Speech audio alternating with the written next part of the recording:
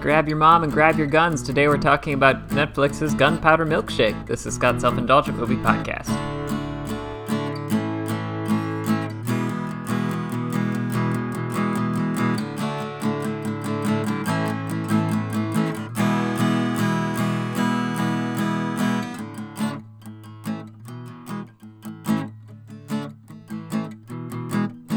Hello movie friends, welcome to Scott's Self-Indulgent Movie Podcast. I am Scott, and today we are talking about Gunpowder Milkshake, which is the recent action movie that Netflix put out, which is, they've kind of been drifting towards more of these kind of B-level or kind of mid-budget movies, and they've started to invest a little bit more in them, so it was fun to see something like this. So, without any further ado, I'm going to give you my thoughts on it.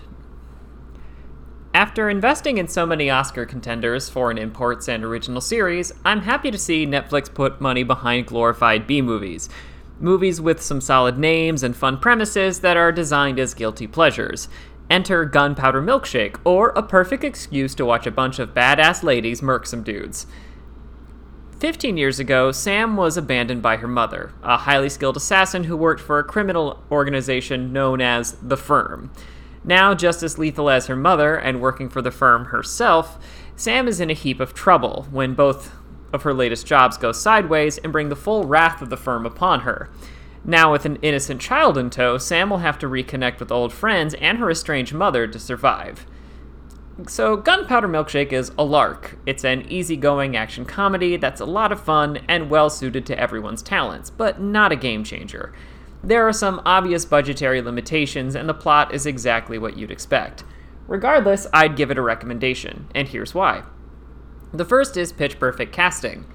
Casting Karen Gillan as a hyper-competent assassin with a snarky sense of humor just works. You basically combined two of her most famous roles from Guardians of the Galaxy and Jumanji, dunked it in R-rated neon, and let her loose.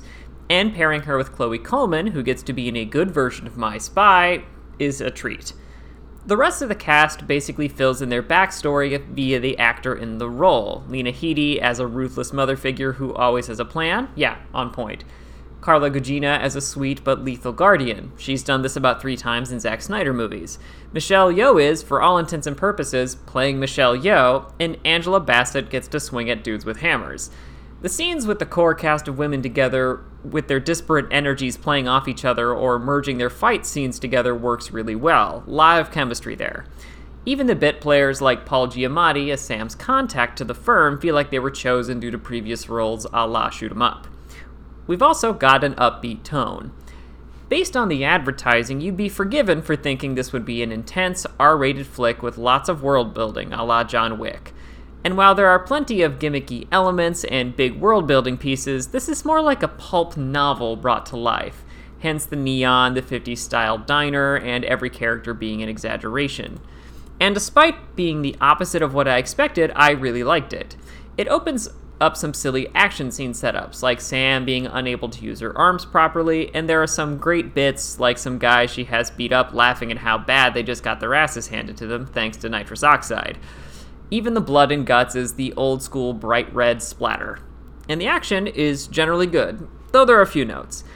As you'd expect, the action and jokes are the film's main appeal, and said action is pretty solid. In particular, the film demonstrates a lot of creativity via weapons and scene setups.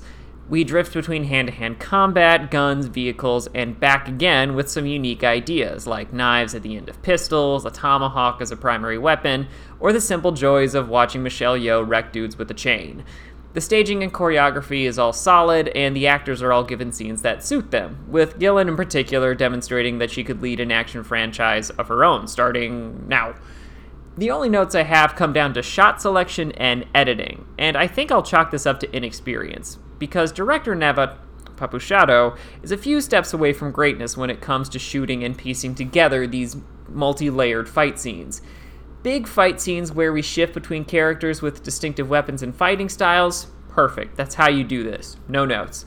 But the editing either drifts between shots that are too long, so certain bits look very staged, or too choppy, so it's hard to process what's going on. You can tell the director feels more comfortable with one-on-one battles, but this isn't bad for a first go-round. So the verdict is a proper sugar rush. Full of style, fun, and action, Gunpowder Milkshake is a fun distraction. 7 out of 10. This has been Scott's Self-Indulgent Movie Podcast. Thank you so much for listening. Don't forget to like, share, and subscribe wherever you get your podcasts. And don't forget to join our Facebook group, Scott's Self-Indulgent Movie World. Thank you so much for listening. Catch you next time, everybody. Stay safe.